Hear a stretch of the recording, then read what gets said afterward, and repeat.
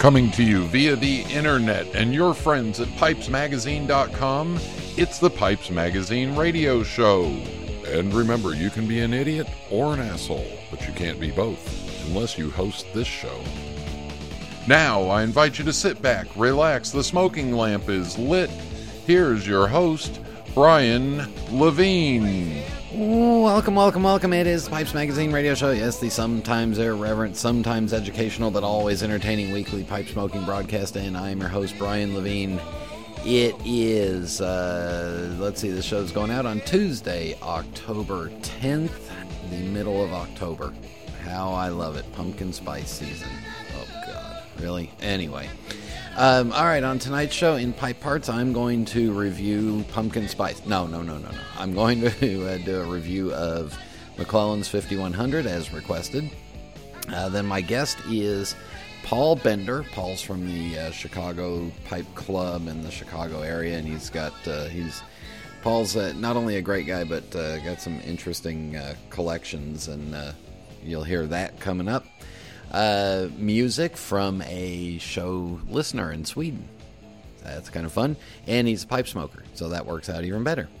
Mailbag and rant, all that coming up in this episode of the Pipes Magazine radio show. And remember, you must be of legal smoking age wherever you are listening to enjoy this fine adult-only radio show that talks about, like really erotic things, like pipes and tobaccos, all different kinds of tobaccos, including Virginia tobaccos.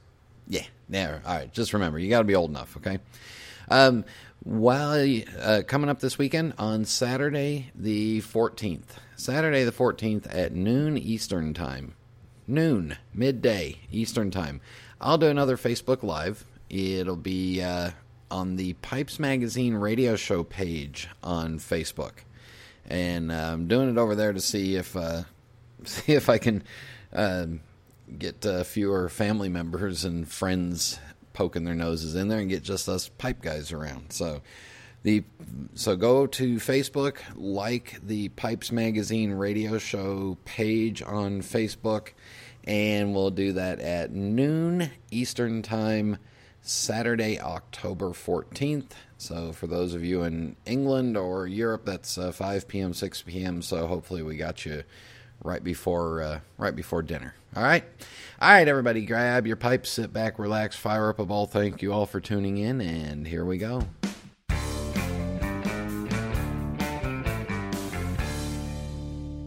McClelland's 5100, or known as Red Cake, was suggested by longtime listener Rondi Reeves, so here it goes. And I was going to originally lump this in with McClelland's 2015, which he also requested, but I thought, you know what, that's just not fair to the 5100 or Red Cake that a lot of people have smoked and loved. For those of you in Europe, this is a bulk tobacco. It's only available by the ounce or by the pound, and you can find it in just about any of the online stores, or a lot of brick and mortars sell it. A lot of them sell it under some other name or use it as part of something else. But anyway, here's how it's described on tobaccoreviews.com. This blend is a style of English Virginia that has seldom been seen in the United States. A sweet, exceptionally soft, fully rubbed, matured cake. Now, I think that first line in there, that first part that says style of English Virginia, is confusing. All right, it's a pure Virginia. It's not an English blend, so there's no Latakia in it. So don't go looking for it.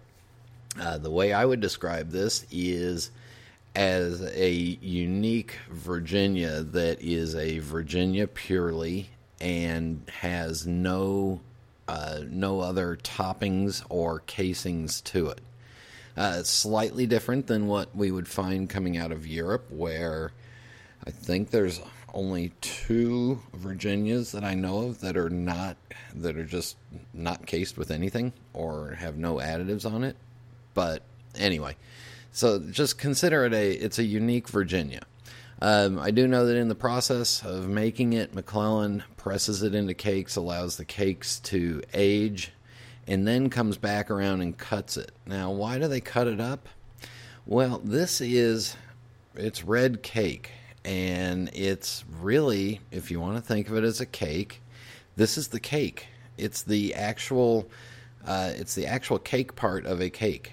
This is what they use in a lot of their blends. This is the base of a lot of their Virginia style blends. This is the Virginia that they use in a lot of their English blends too. So they press it into cakes, and then they thrash it out. All right. Now, when you get it, you'll get it in a pouch, just like I did, and you'll notice that it's broken up, smaller than what you would think of, smaller than what you would think of a finished blend. Going back to the Dunhill Ye Old sign that we did, it had very long pieces in it. This has a mixture of some medium length pieces and a bunch of smaller pieces. It's intended really to be, in my opinion, used further on in a blend as the base component or the cake of a blend. Then you put the icing on top and the frosting and all the decorations. But this is the cake part of it. It really has just a real tobacco aroma, and then of course there's that what some people call the McClellan ketchup. I'll be honest with you, it's been a long time since I've smoked red cake straight or 5100 straight. It's been a long time since I've smoked 5100 that I have just recently bought. I mean, I ordered this from smokingpipes.com about 4 weeks ago. So it's been sitting in a Ziploc bag now for 4 weeks. So this was fresh out of the bag. Now, the first thing that I did notice was that it was moist. It had a level of moisture to it that obviously I'm not accustomed to because it is brand new. It made packing it where I had to be a little more sensitive to it, because if you overpack a very wet blend, you're going to get a bubbling, tongue-biting hot mess. So I packed it lightly. Smoking it, I picked up the traditional sweetness of the Virginia leaf, the sugar content coming out of the natural leaf, not any other artificial flavors. But I did get a little bit of that spiciness that kind of attributes itself to that ketchup taste. What I did notice about it, because it was wet, it smoked evenly, and contrary to one of the reviews that I'm going to read you, I found that it smoked evenly, needed a few relights, and of course I used my pipe cleaner in between, but it smoked evenly and thoroughly down. Tried it in 3 or 4 different size pipes. If you go too small with it while it's still young and wet, it will get hot and bitey. If you go too big with it, because from my side of it and my feelings, if you go too big too big of a pipe in just a straight Virginia, the flavors start to wash out. The intensity starts to wash out. So I found a young and moist 5100 worked best in a traditional group 3.5 to group 4 size bowl. If you went too big, got too watered down. Went too small, it got too hot. Now, of course, you could let it dry down and let it age a little bit and see what happens. I'll compare it to a tin of McCraney's Red Ribbon that I recently opened up and smoked over the last month or so, and say that it didn't quite have the spice of the Red Ribbon. It didn't quite have the fully developed flavor of the Red Ribbon. Now, unfair, because that tin of Red Ribbon was canned about 8 years ago. So, a little unfair to it. Anyway, it can be smoked all day long. Once you learn how to get the moisture level correct for you and learn the right packing technique for you, it can be smoked all day long. I would imagine that loosely packed in a glass jar and aged in just a room temperature dark spot for 6 months to a year probably does wonders for it. Just gives it just gives it some wonderful time to mellow out, and probably lets those sugars develop and the spiciness back down, and some of that moisture will get eaten up in there. All right, now a couple of the reviews. Let's go to the negative review, and this goes back to 2006. And this is going to be, this is on tobaccoreviews.com, and it's a guy named Hair Dog. And he writes, I just can't hang with the whole ketchup thing. I don't want my tobacco to smell like a corn dog minus the corn dog and leaving just stick and ketchup. The flavor was adequate once it started burning. I used most of the 2 ounces I had purchased in bulk to mix in with a locally blended heavy Latakia blend from Cascade Cigar in Portland, Oregon, mainly to hide the smell. I didn't find the red cake very interesting by itself. All condiments aside, the real benefit is the stuff is cheap and it's not awful. Well, there you go. As far as bulks go, it's not as cheap as one would think. Now, the positive review goes back to 2005, and I like a couple of things that this person said in here. And the reviewer is Anchkema, Anchkema. And they write, I wouldn't be content if I didn't have a few ball jars of McClellan 5100 red cake snugly aging down in the dark, cool pipeweed corner of the basement.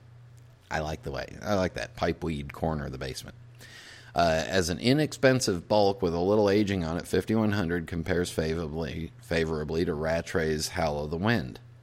The aroma of 5100 out of the ball jar and in the room is delightful. Smoked properly, it delivers a hearty mouthful of taste with no bite. The first third or so of the bowl is mild and sweet. Later, the smoke becomes heavier, retains sweetness, and becomes a tad harsher, but not all that unpleasant. 5100 leaves a sweet taste in the pipe bowl, allowing the piper the option of a taste treat by following it with the occasional bowl of a Latakia mixture. That said, 5100 has a few idiosyncrasies of which new and seasoned puffers should be mindful. As a rubbed-out flake, 5100 visually appears as an attractive heap of small bits of high-quality leaf ranging from gold to dark brown. It also has a humectant that retains moisture even after several years of aging. To me, this is fair warning of a tobacco that requires a light hand in packing, several matches to get burning properly, and vigilance to keep burning.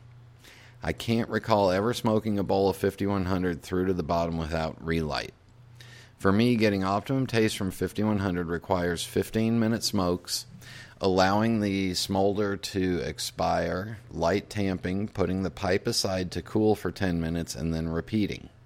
Now, this is me, and I did try that, and it did work. It of course, anytime you do a charring light a pipe, get it going for 5 minutes, and let it sit down and cool off and go completely dormant, the tobacco kind of opens up and warms up.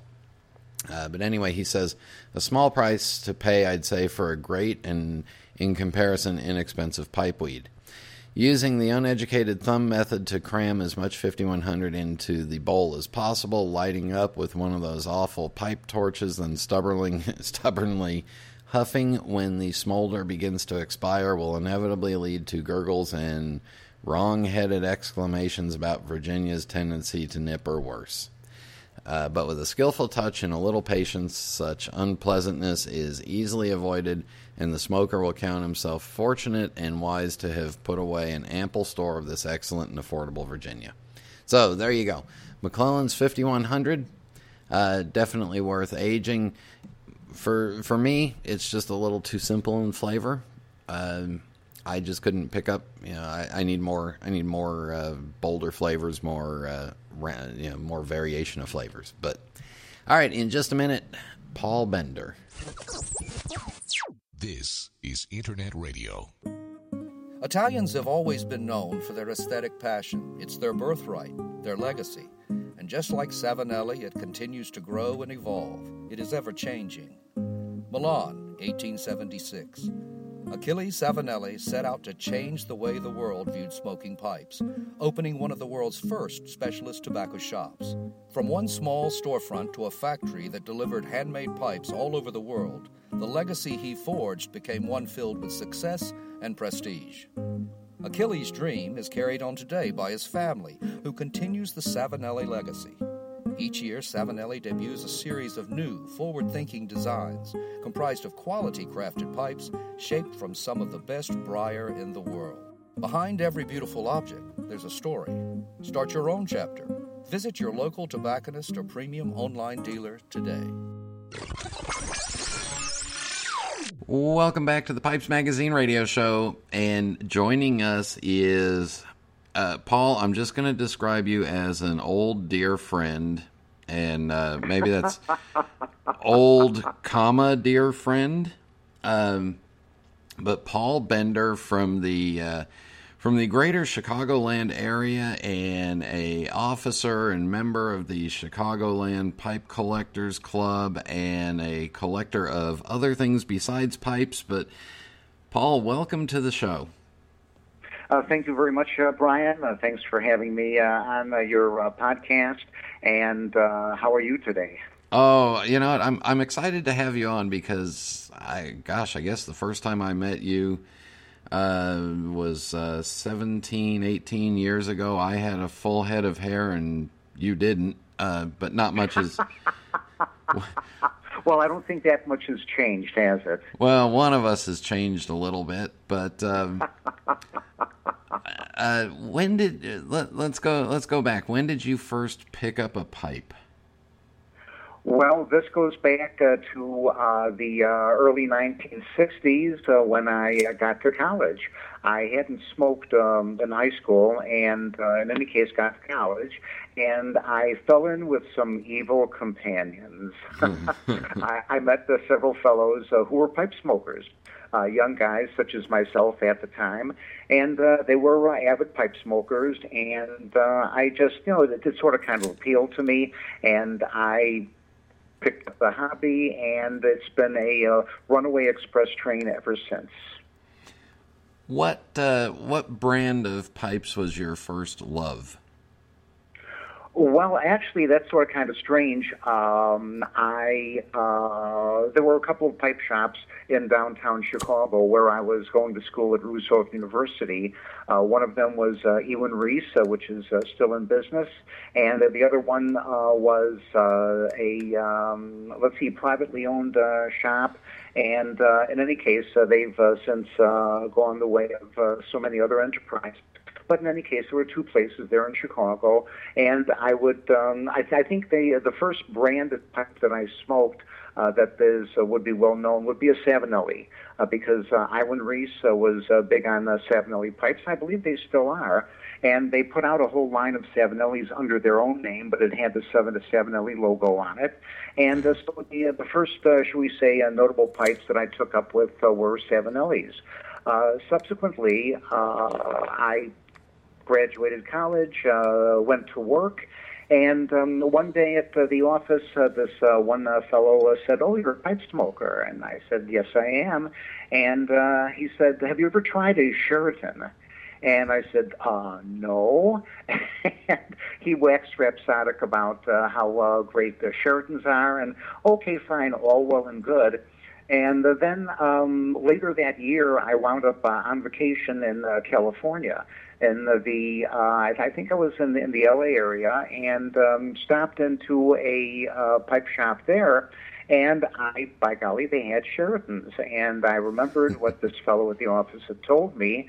And my first pipe was a authentic brand. That was the level. Sheraton had various levels of pipes: Belvedere, Perfection, Authentic, and the higher you went, the more expensive the pipe was, because the finer the grain was. But this was one of their medium or lower end pipes, still gorgeous. It was a skater. It is a skater. I still have it, of course. And it was a shape that was unique to Sheraton at the time. And in any case, I bought it. It was rather pricey, if I recall properly. This is, once again, the late 60s, and it was $70 retail. Wow. And I purchased it, took it home, smoked it, still do. And from then on, I was sort of kind of hooked. Sort of kind of hooked for you means how many Sheratons did you have in your collection at the peak of your Sheraton collection? Well, basically, I don't want to throw numbers around. My collection is large, not anywhere near as large as other fellows I know in the hobby, but several hundred pipes, and let's say that 75% of them are Sheratons. And I've got some Dunhills. I generally prefer English pipes, or at least I did for most of my time. But I've got, once again, a number of Dunhills and some very, very nice Danish pipes from Danish carvers. But I find it rather interesting over the last several years attending the Chicago show, the pipe show that my club puts on, plus the one in Vegas coming up in November, and several other shows that I've gone to throughout the Midwest. You meet pipe carvers. And I've become friends with several American carvers, and it's sort of kind of cool sitting down, picking up a pipe, lighting it up, and the fact that you personally know the individual who carved the pipe, as opposed to a Sheraton or a Dunhill, unless you're extremely fortunate. I'll tell you a story about that. But odds are you're not going to know who the carver was. But in the case of an individual carver that you've known and met, and you have his or her pipes, and that's sort of kind of cool. Let me relate just one particular story that stands out. Yeah, please. This is about maybe, I beg your pardon? I said, yeah, please. Okay. I tend to ramble on at times, and I do apologize. But this was approximately perhaps 10 years ago at the Chicago show, and I had a table at the time all the way in the back of the room, and I've had a box, a glass-topped case, under lock and key, with about 10 of my prized Sheratons. And I'm standing there, and I've got a little name tag in front of the case, and I'm wearing a identity tag on my shirt. And these two gentlemen walk over, and they just pay no attention to me whatsoever, and they're just pointing to the display case of Sheratons, and they're sort of talking to each other and pointing, and I'm waiting for them to talk to me, and then just after a couple of minutes, they just turn on their heel and walk away. And I thought to myself, well, how totally unfriendly is that? And then one of the club members, one of my buddies, came over and said, Paul, do you know who that was? And one of the guys was Barry Jones, and he was the chief carver for Sheraton before they were bought out by Dunhill and subsequently vanished from the market.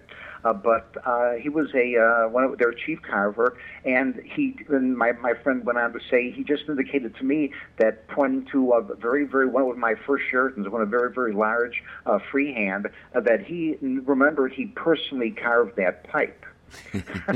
So I immediately unlocked the case, grabbed the pipe, and went running over to him, waving the pipe, and Mr. Jones, I understand that you carved this pipe, and that we conversed pleasantly for the next hour and a half, and so now at least I've got one Sheraton that I know was personally carved by Barry Jones, and I just thought that was just the coolest thing. Now, when did you join the Chicago Pipe Club? This would be, oh golly, at my age, memory fails, but this was in the early 1990s, 93, maybe 94, somewhere around there. There was the annual Chicago Pipe Smoking Contest that was sponsored by the Up Down Shop in Chicago on Wells Street in Old Town. They're still there.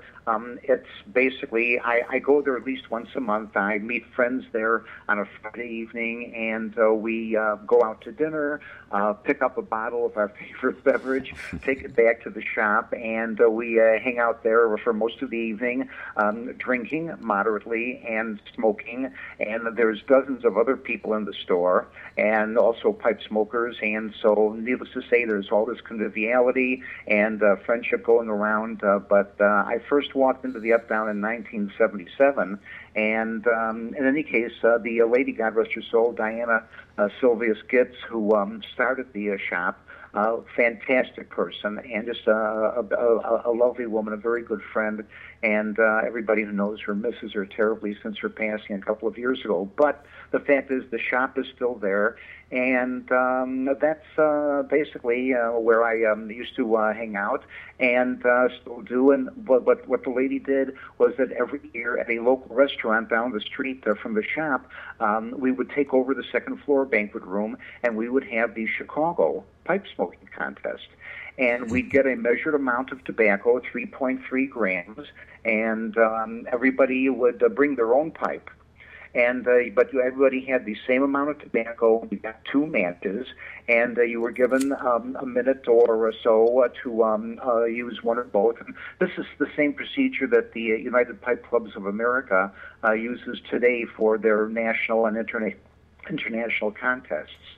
And everybody, basically, they give you a pipe. Well, you pay a fee, but you get a very, very nice pipe. Everybody gets the same pipe and the same measured amount of tobacco in the 2 matches. You've got 1 minute to use one or both matches, and then you're on your own.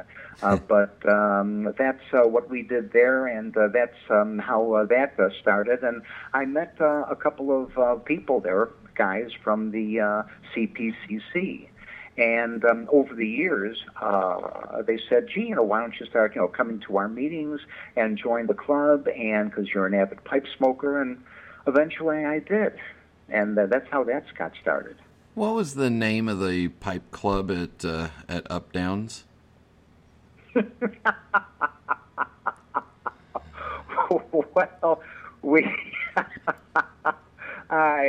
I didn't know you were going to ask that, but, well, of course. In any case, we didn't really have a name until, I'm not trying to brag, but I said, we ought to be able to identify ourselves. And I think one of the guys said, we're just a couple of, SOBs who like to smoke pipes. And I said, and that's it. I said, we are the Up-Down SOBs. The Sons of Briar. And it's stuck. And so basically that I think that happened, that came out even before I joined the CPCC. And so we would advertise the contest sponsored by the Up Down shop.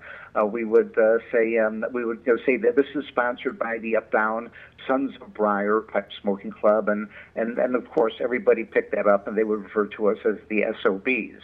And the few of us that are still there and that come to the shop on a regular basis from the old group, we still refer to ourselves as the SOBs. That's a perfect place for us to take a break. When we come back, we'll talk about Sheraton pipes, swords, and how much I love your wife. So we'll be back in just a minute.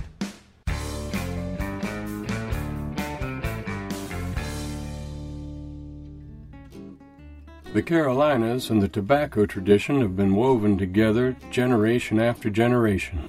From the Blue Ridge Mountains to the coastal low country, it's an integral part of our culture and heritage, building our beautiful tapestry. Cornell and Deal is proud to blend our pipe tobaccos in the Carolinas. Our history with tobacco dates back to the mid-1800s, and in that time we've perfected a variety of blends. The Carolinas have given us the perfect backdrop to do just that.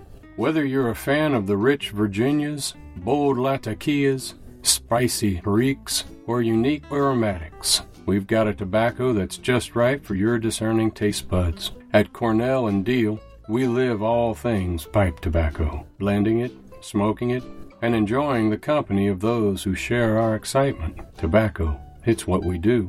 Stop by CornellandDeal.com.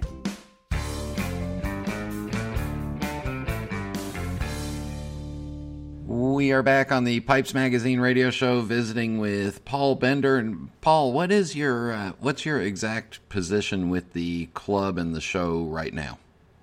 Well, right now this year I'm the secretary-treasurer of the club. That's because nobody else wants to do it.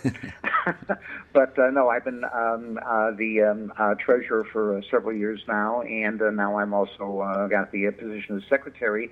Last year, I was the president of the club for that year, and then about maybe 15, 16 years before that, for 1 year I was the president. But in any case, now, once again, I'm simply the secretary-treasurer, and I'm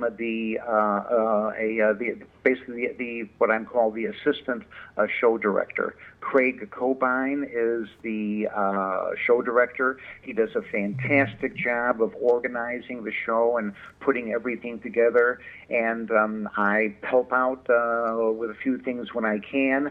We have a number of members in the from the club who volunteer every year, and they basically have various jobs and duties and the things that they do to keep the two-day affair running properly.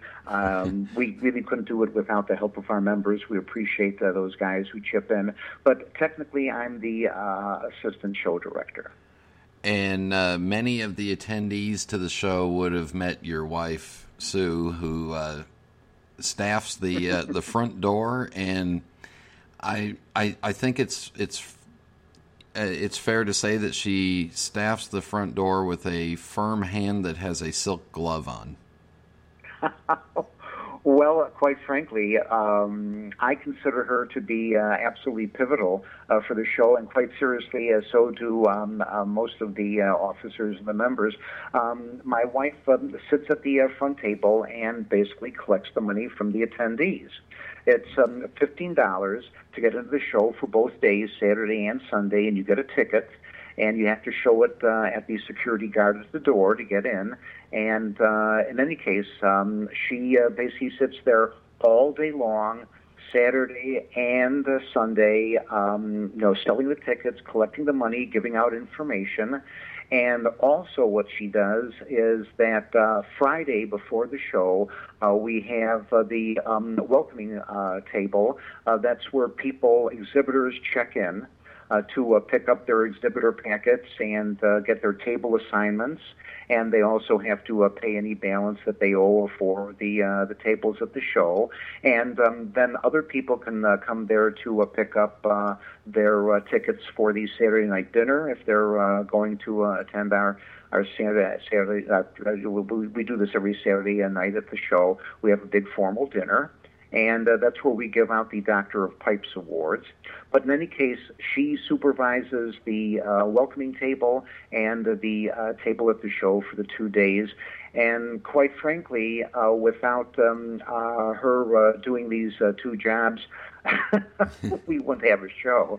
God bless her. She's wonderful at that, and we all appreciate everything she does. And she smokes all of perhaps 3 cigarettes a day.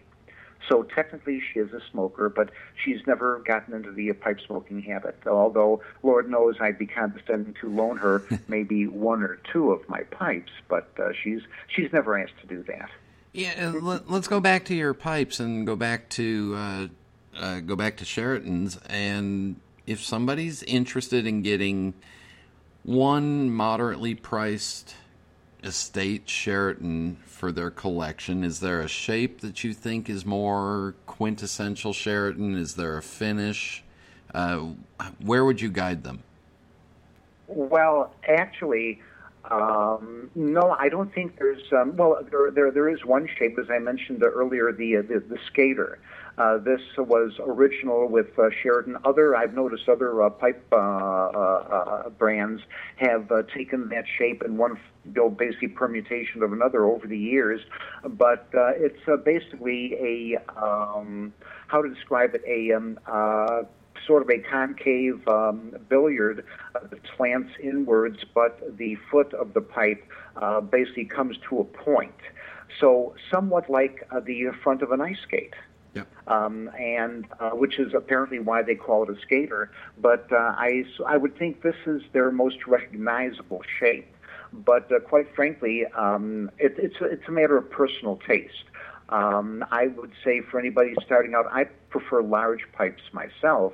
but I've got a number of the medium-sized pipes, and it's just a matter of picking out a size and a shape that appeals to you at a price range that's reasonable, and just sitting down with decent tobacco. Of course, that's a matter of opinion, but once again, whatever you like. Most people, when they first start the hobby, they start with an aromatic. So did I. But eventually, if you really get into it, you eventually go to non-aromatic tobaccos. These are blends of different types of tobaccos, and you get basically a greater flavor range. You get a bit more depth and complexity with a non-aromatic blend. But once again, you smoke what you like. But I would simply say get a moderate-sized pipe, whatever shape appeals to you, and see what you think. I once again you might want to say, hooked on Sheritons because of the shapes. They make larger pipes than most manufacturers. I should say they did when they were in business. They made larger pipes, and the shapes varied tremendously and caught my eye, caught my imagination. There's the old story that the pipe carvers would go out for a 3 or 4 pint lunch and then come back and get very imaginative in the shapes. But that, once again, may be apocryphal. But interestingly enough, some years ago at the show, one of the members comes up to me and says, "Would you come to my room and take a look at some Sheritons I have? This fellow wants to sell me a collection of Sheritons, and I'd like your opinion on them." Well, not that this fellow doesn't know anything about pipes, but I was flattered. Okay, fine. So I walk into his room, and there is a tray of about 24 Sheriton pipes. They are all small, standard English-shaped pipes, your billiards, your pots, and such as that. All the 7 standard shapes, a couple of bulldogs, and they're all small. Let's say the equivalent of a Dunhill Group 3 or so. And I took a look, and these are all pre-Lane pipes. If you remember if you're aware, around 1963, Herman Lane of Lane Tobacco contacted, as I understand the history, contacted the Sheriton Pipe Factory and said, "I'd like to become the exclusive distributor for your pipes in the United States." And they said, well, okay. And as it turned out, traditionally, they simply made the traditional 7 English shapes, just like all the other English carvers, and these were small pipes because, as I understand it, tobacco was always expensive in Great Britain, and so nobody sat there with, putting 3, 4, or 5 grams of tobacco, which is a rather large amount, into a pipe and puffing. They put, smaller amounts, and they just sit there and leisurely and properly puff their pipes. But Herman Lane said that, tobacco in America is not all that expensive since we grow it here ourselves. And he encouraged the Sheriton carvers to start making larger pipes and apparently using their imagination. And I'd go to shops, I'd go to stores, and I'd see the varying shapes, and they're very imaginative, very beautiful, I think. And let's see, as I recall, Sheriton originally had, I believe, 7 classifications.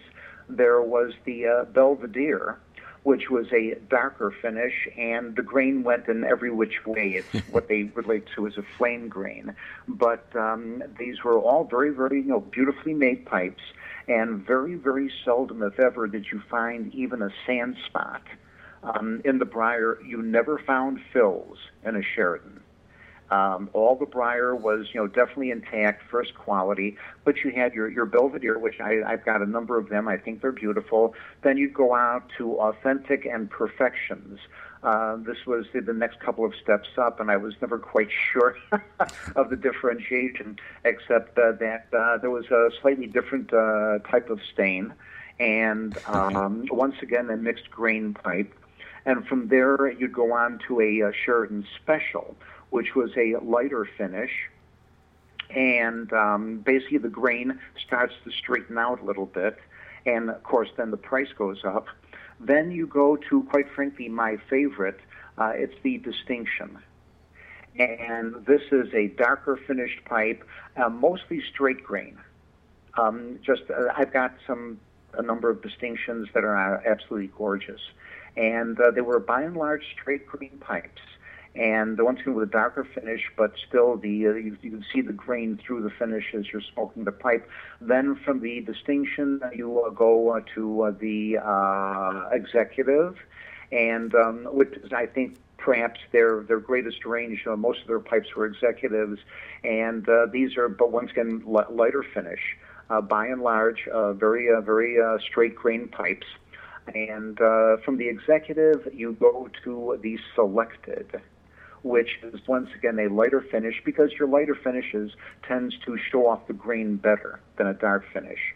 And so when you're getting into straight grains, they're going to use a lighter finish because, once again, what you're paying for is the straight grain, is the perfection of the grain in the pipe. So you've got your selected, which is a light finish, generally a very, very perfect straight grain. And then you go to your supreme, which is obviously the nomenclature means it is the supreme pipe. It was their highest grade. There's a couple of others, but in any case, the supreme light finish, generally a perfect straight grain. I've got one coronation. This was the next step up. They didn't make too many of them, and I was lucky enough to find this. This is a perfect 360 pencil grain. What this means is that the grain starts from the base of the pipe, goes totally perpendicular up the side of the pipe, which is why they call it a straight grain. And you've got a perfect ring, 360 degrees around the bowl, no gaps, no diffusions. It's all perfect straight grain. A Aubuchon, which is the name for the piece of briar, the hunk of briar that a carver will take in hand and start making a pipe out of. Basically, supposedly 1 out of 10,000 pieces of wood is a perfect straight grain, gives you the ability to carve it into a perfect straight grain. So these pipes were extremely pricey, and and they still are. And once again, and they still are when you can find them, exactly. I've got one coronation, which basically I'll hold on to for as many years as I have left, and may even be buried with it, but maybe not. Maybe, perhaps I should allow my wife to pass it on to some other collector. But the point being, once again, it's just absolutely magnificent. And this is pretty much the way Sheraton did things. Other pipe makers do basically the same thing. They have various classifications and various price ranges, starting from their basic price range, and then going up, I guess, the fancier the pipe, the bigger the pipe, the more artistry that goes into it, the higher the nomenclature, and, of course, the higher the price. But it was the imagination that the Sheraton carvers, I feel, that they exhibited that really hooked me on these pipes. And, of course, once again, the briar was always perfect, and they're just always wonderful smoking pipes. And, of course, so are Dunhills. That's another conversation. That's another brand, another way it's done. But in any case, I like English pipes. I also like Danish and American pipes. I've got a number of Savinellis. A good pipe is a good pipe, regardless of who made it. And with Sheraton, you will find some pipes that are undergraded and some pipes that are, you might look at and go, they're kind of overgraded. So don't turn a blind eye to one if you're looking for it and you just don't like the grading that they have on it. Well, yeah, that's true. Once again, every pipe is individual, and yes, actually, it's interesting. And once again, this goes back to traditional stories, true or not, but that basically the factory, based on orders or whatever. And once again, this is the legend. I really can't sit here and say this is exactly the way they did things, but supposedly they would have. We've got an order for 15 Supremes today and 25 executives, and so the pipes would come from the carvers, and there'd be the grader who would sit there and put the final stampings on the pipe. And the story goes, just like the 4-pint lunch, and then they come back and get imaginative, well, okay, I need 15 Supremes, okay, this one, and this one, and supposedly. And then if there were basically 18 or 19 pipes that would qualify as a Supreme, then supposedly, well, I've got the 15 I need. Okay, I'll make this one executive. I'll make this one a special. I've got the various lower grades, as it were, below Supreme that, quite frankly, I feel were undergraded and could have easily been higher than what they are. Because, once again, this was, as I understand it, purely the discretion of the grader, the last person in the production line, if you want to call it that, who put the final stampings and designated the grade of the pipe. And as I say, there will be some objectivity in there, or some personal preferences. But yeah, Puritans can be frequently, in my opinion, undergraded, on rare occasion overgraded, but I've only perhaps seen 2 or 3 pipes in my career with pipes that I felt should have been of a lower classification. But hey, as far as I'm concerned, they're all nice, and you like it, you can afford it, you buy it. In about 5 minutes, can you tell us about your other collection? Because I've been to your house, and you walk in, and it's a normal house, and then you go downstairs. Then you go downstairs, and there are all kinds of medieval weapons of destruction and terror, and some are more modern, but you also have a bit of a passion for collecting swords, knives. Yeah. Yes. Yeah. Well, once again, I fell in with evil companions, and but these guys weren't pipe smokers. There's various clubs in the area that are into military history, and we used to have military shows, just like we have pipe shows, but unfortunately there's only one in the Chicago area. There used to be several, and I haven't been to that one in years. The point being is that there used to be a market for swords and other military, basically body armor, and I'm not being facetious here. There are things that guys I know have that could very well qualify to be in museums.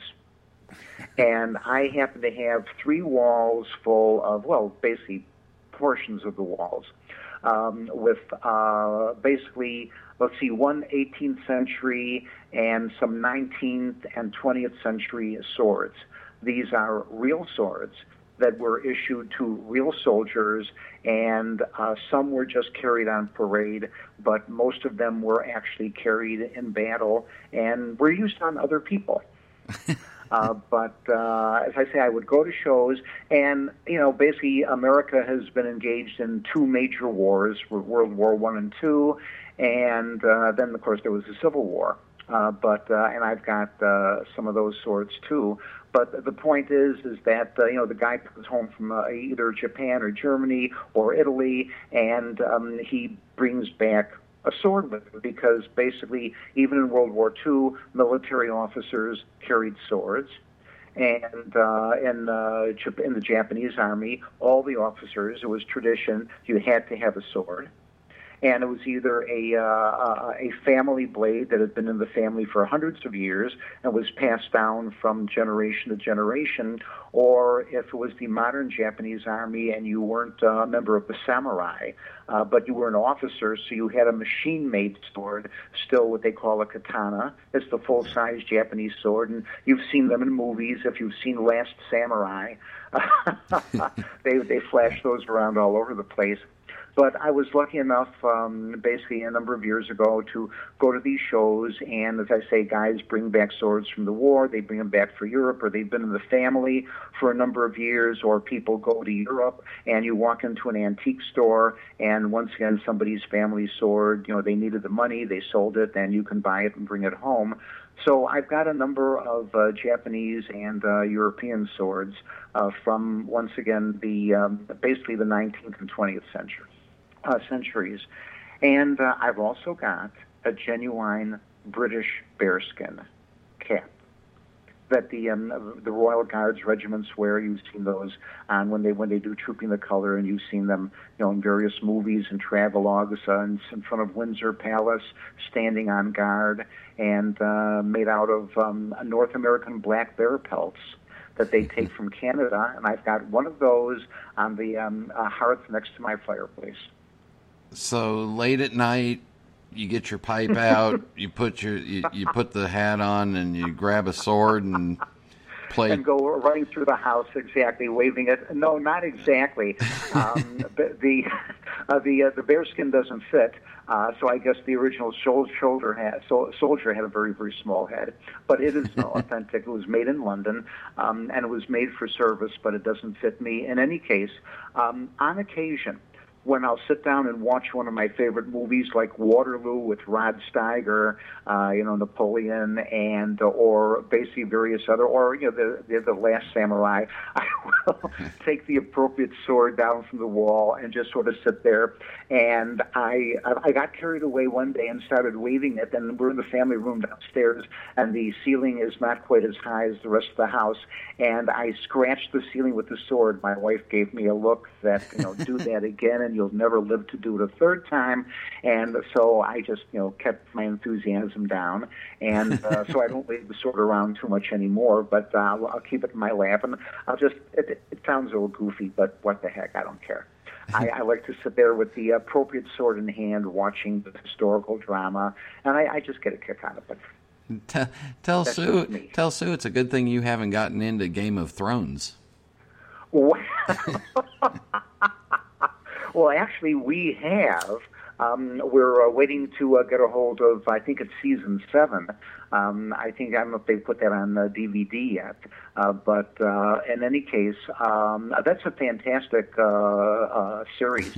I think there's a video game. We don't do that. But the actual, the movies themselves, the serials themselves, I think are quite fascinating. It's definitely a fantasy medieval world. And, they're running around with swords, and they're doing this, that, and the other. There's the wizardry, and there's the dragons. Dragons are always fun. And vis-a-vis Lord of the Rings. And but it all ties in with, shall we say, a military tradition, a European military tradition. And like I say, if you're, I'm an avid reader of history. I've got books up one side, down the other, about European, American, Asian history, but unfortunately, as it were, the history of mankind is the history of warfare. You take a look at any period in history, within a 30 or 40-year period, there's been a major war going on somewhere. And it's quite frankly, it's not all that different today, except with the advancements we've made in warfare. One more real war, and we're done. So perhaps that's what's kept mankind sort of, from going to World War III. If we only all smoked a pipe, then we'd just be relaxed and be able to talk it through. Precisely. Precisely. Sit down, light up, pour everybody at the table a drink, and let's talk about who owns this land, who wants that land. Let's compromise. But that's not what we do, unfortunately. But if we did, definitely pipes would be a major influence on rationality. And we could trade an island for a Sheraton Supreme. But, Paul, with that, we will wrap this up with the Fast 5 final questions. No right answer, no wrong answer, just whatever comes to your mind. Are you ready? I'm sitting here ready to go. What is your favorite pipe? My favorite pipe is a Sheraton. It's a Sheraton, and it's the one that Barry Jones had pointed to. I picked this up at the Up Down shop back in, I believe it was 1978. 1977, I was seriously underemployed. But a friend of mine told me about the pipe shop, and I walked in, and once again, I've been a patron there ever since.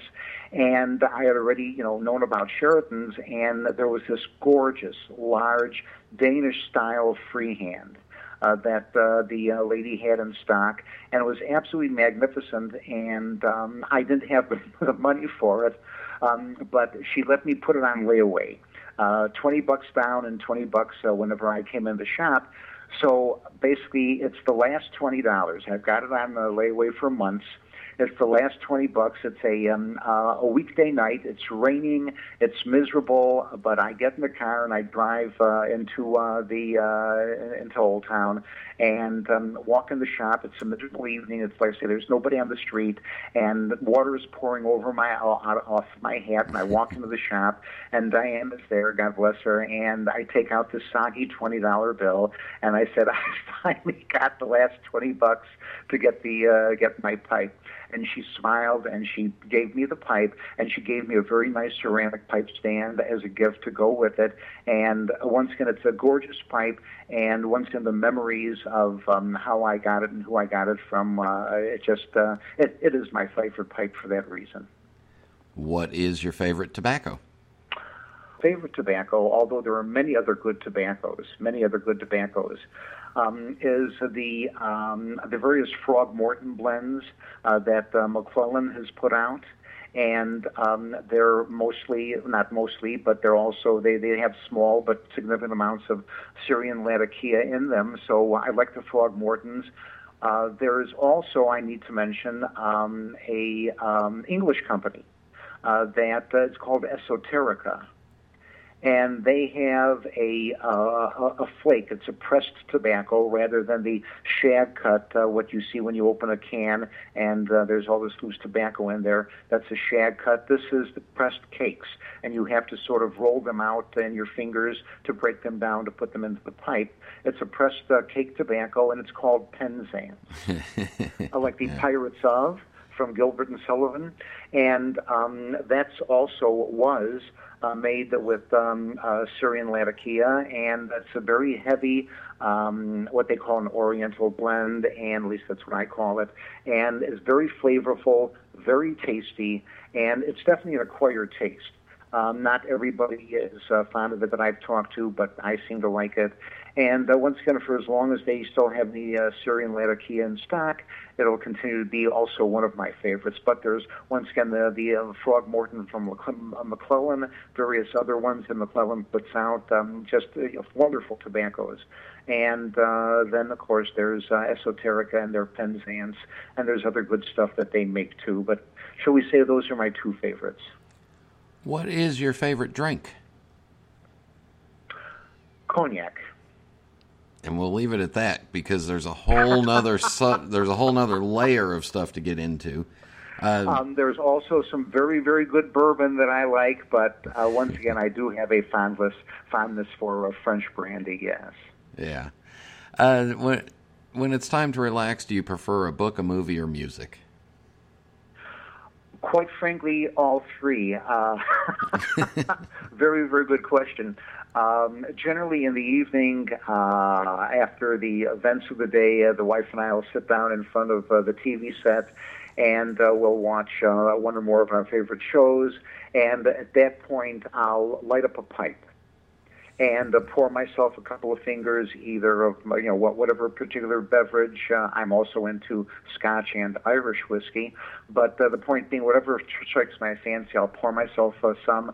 I'll just, it takes me about a half an hour to decide what pipe I'm going to smoke. I've got a number of them, but I'll bring the pipe downstairs and fill it up, sit down with a drink, and we'll watch a couple of hours of TV, and then call it a night.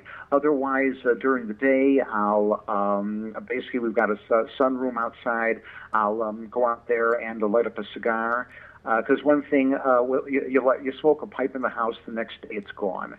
You smoke a cigar in the house, the next week it's still there. It's just something about cigar tobacco that it does not dissipate quickly. And I can understand women not wanting their husbands to smoke a cigar in the house, so I take them outside. But a pipe I do smoke in the house. But I'll sit and either read a book or listen to music, once again with a beverage, and smoke a cigar or a pipe there also. But generally, it's a pipe and a libation during the evening. Do you have a particularly favorite pipe smoking related memory that we have not talked about? Well, Yeah. As a matter of fact, I do. Some years back, I went to a house sale in one of the North Shore suburbs of Chicago, higher-end neighborhoods, and they were, I guess maybe the family was moving or somebody died, and they're selling out all the housewares. So I go to this house sale, and there's all this, fancy silverware and crystal, and okay, fine, I'm not looking for that. There is one pipe sitting on the mantle. It's a Sheraton Supreme. Full bent billiard saddle stem, in any case, and gorgeous piece, except it's got this big red stain on the front of the bowl. And they want, the people there want $25 for the pipe. And it's pre-smoked, and it's got this big stain on it. And okay, for $25, I take a chance, I buy it. I give it to one of the guys in the club who refinishes pipes. I pay him $10. He refinishes the pipe. There's no trace of the stain. Now I've got a perfect Sheraton Supreme that I've got $35 into. Not price matters. The pipe, even at that point, this is like 15, 20 years ago, it's worth over $300 on the market at that time. So anyway, I go to our show a couple months later, and that's when it was at a Holiday Inn out in Harvey, Illinois, a far southern suburb. Now, St. Charles at Pheasant Run, very nice place, but we outgrew a number of venues to the point where we went to Pheasant Run because they had the expo center that allows us to put over 300 exhibitor tables at the show. In any case, so I'm walking through the buy-sell swap. That's the Friday night, the Friday afternoon activity where anybody can get a little space for free. You don't have to buy a table, and you can sit there and sell tobacco pipes, any tobacco pipe-related objects that you want, and people come in, and there's no cost to get into that event, and like that. So I'm walking through the buy-sell swap, and there's a fellow sitting there with about a dozen Sheratons on this little table in front of him. And I'm looking, gee, they're nice, and there's no prices on them. So I said, gee, how much you want for some of these pipes? And he said, I'm not looking to sell, I'm looking to trade. I'm only into full bents or bent pipes. I'm getting rid of all my straight pipes. So basically, unless you got something to trade, don't bother me. I said, don't go away. I go racing out of the room to the elevator up to my room because I've got the Supreme there. And I grab it, I take it downstairs, I walk up to the guy, and it's in a pipe sleeve, and just sort of like a stripper taking off one glove at a time, I'm just slowly taking the pipe out of the pipe sleeve, and the guy is looking, and then the sleeve falls away. There's the pipe in all of its beauty. His eyes go wide. He grabs it out of my hand, clutches it to his chest, and starts pointing to the table. Here, take any two you want. So I got myself a distinction and an executive, two beautiful pipes, straight, but once again, that's fine for me. Two beautiful pipes. He had this full bent Supreme, and dollar-wise, we pretty much came out even. I don't know how much he had invested in those pipes. He didn't care that I only had $35 in this pipe. It was, once again, what it was. He was happy. I was happy. And I'll never forget that. And it's one of many memories in the hobby that I recall. And that's what just came to mind when you asked. Paul, thank you very much for joining us, and even more, thank you for all you've done for the Chicago Pipe Club, the Chicago Pipe Show, and putting on your hard work is the reason why we all look forward to the first weekend in May every year. So thank you so much, and once again, thank you for letting me on your show. I just want to say that all the years that I've known you, you've been very, very pleasant to deal with. You're a nice guy, and as long as you continue to keep your hands off my wife, we're good. Well, in that case, thanks again, and it's been nice knowing you, right? Okay, fine. Hey, buddy, take care and be well. I look forward to seeing you in Vegas in November. And we'll be back in just a minute. Meet Aaron, one of the most important people at SmokingPipes.com. In our shipping department, he's one of the cogs in the highly efficient wheel, if you will, that's responsible for making sure your order goes out right every time. Ain't that right, Aaron? I don't know all about that cog and the wheel stuff, but I do know at SmokingPipes.com, I take my work very seriously. Pulling tins of tobacco, weighing bulk tobacco, triple checking orders, and getting them out the door. Since it's so easy to order from SmokingPipes.com, you're keeping Aaron pretty darn busy. Look at him go, go, go. In fact, it's been a challenge to get him to stop long enough to say hello, but Aaron doesn't mind. He loves his job at SmokingPipes.com. Why is that, Aaron? Because I don't just ship pipes, I smoke them. Gotta run. Just log on to SmokingPipes.com or call us at 1-888-366-0345. We are quality, we are experts, we are SmokingPipes.com. This is Internet Radio. We are back. Kevin is now giggling about pipe delivery methods, and if you ever do get a chance to run into Paul Bender at a pipe show, or if you're at one of the Chicago club meetings, do pick his brain. He's got just a vast knowledge of pipes way beyond Sheraton. All right, for music. So I got an email, and I'm probably going to butcher his name, but it's Stefan Siegel, or Siegel. And he says, "Hi, I listened to your anniversary episode where you talked about music and how it was hard to find new music by pipe smokers. Well, here you have a pipe-smoking musician, singer, and songwriter. I'd be happy to have my music played in your show if you need something new. I even made some YouTube videos where I sang with a pipe." He goes on to say, "Anyway, I'm 38 and Swedish and have written rock pop for my band Monroe, M-O-N, second word, R-O-E. We've even had our music represented in American Canadian TV and have also written exclusively for an American web spy series." So he sent me links to a couple of songs on SoundCloud, and you can go to SoundCloud.com/STAFFANANDERSSON, Stefan Anderson, and he's got some great stuff. So here's one called Caroline, Sweet Caroline.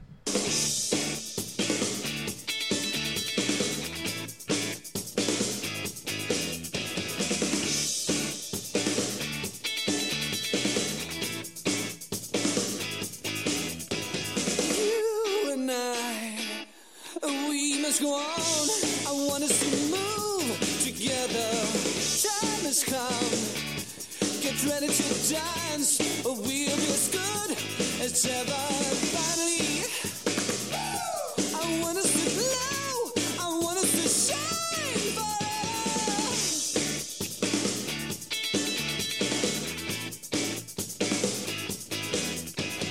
Come with me. Don't be shy. Don't want to mind the others. Let them see that we do not care. Don't mind the fools in their eyes. And finally, I want us to glow. I want us to shine forever. Caroline, sweet Caroline, together we will dance. Caroline, sweet Caroline, together we will shine. Caroline, sweet Caroline, together we will dance.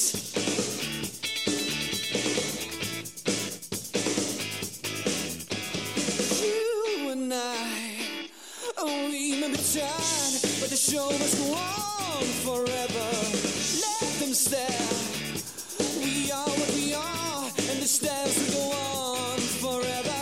Finally, I want us to glow. I want us to shine forever. Caroline, sweet Caroline, together we will dance. Caroline, sweet Caroline, together we will shine.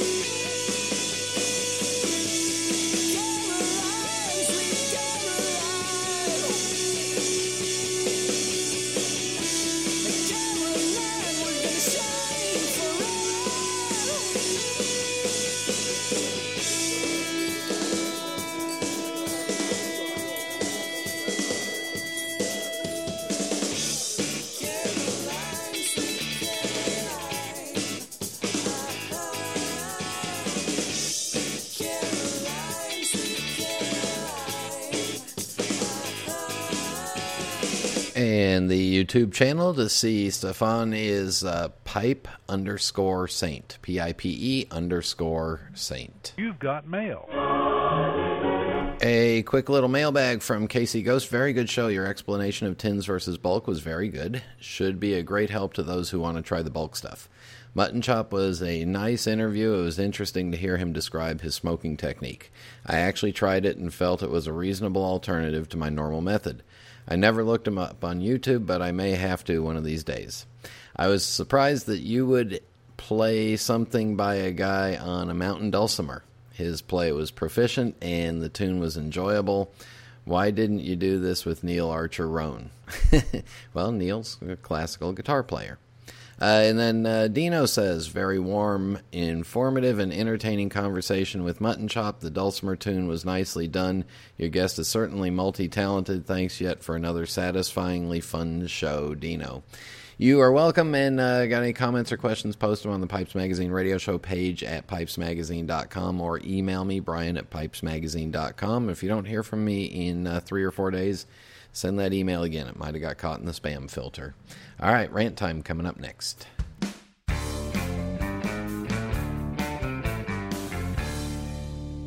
Cowboy. Cowboy.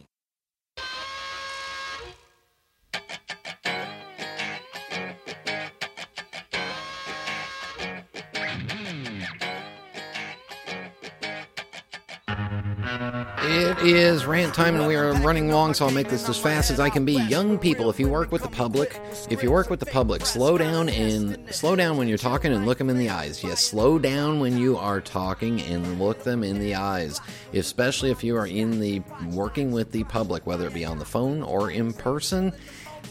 Wait for them to answer a question. Slow down and look at them in the eyes when you are dealing with them. I've noticed lately a rash of younger folks, and when I mean younger, I mean, in your 20s and younger, that seem to want to talk as absolutely fast as possible and then not look you in the eye and wait for the answer. No, they want to keep talking just as fast as they can be and rattle stuff off. And especially if you're in a situation where you're not completely familiar with everything, say like a restaurant that's relatively new to you. I can go in and order at our favorite restaurants. I can go in and order just as lightning quick as possible. I know exactly how I like my tacos. Soft wheat, chicken, loaded, chips, unsweet. Done. Boom. Get out. But if I'm in a place where I'm brand new to it and I don't know all the options, slow down and let me answer one question at a time. And when you're talking to me, don't be afraid of me. I'm not going to bite you. Just look me in the eyes, and you will see when I'm answering a question. I think so many young people right now are so used to just texting and tweeting and tapping on their little phones that they don't really understand how to interact with humans, and they don't really understand how to read a human or do that, so they just wait for you to beep back at them. Well, young people, you know what? These are humans that you're dealing with in these service sector or customer service jobs, and you've got to learn how to communicate with people. Slow down and look them in the eyes. That'll help you dramatically. All right, that was a long episode, but it was either chop it up into 2 episodes or condense it down into one, and I went with one because I thought it was more concise. Hope you all enjoyed it. Comments, questions, again, Brian at pipesmagazine.com. Ratings or reviews on iTunes are greatly appreciated. We'll read some of those next week, I promise. And with that, thank you to Paul Bender for joining me. Thank you all for tuning in, and until next time. Until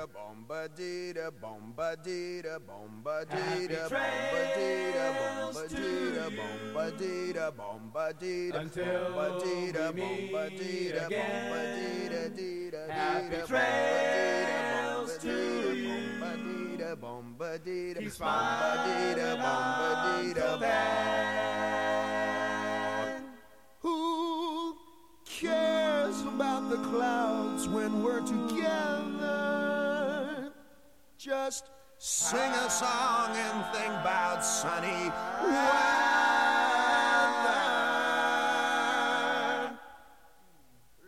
Happy trails to you till we meet again.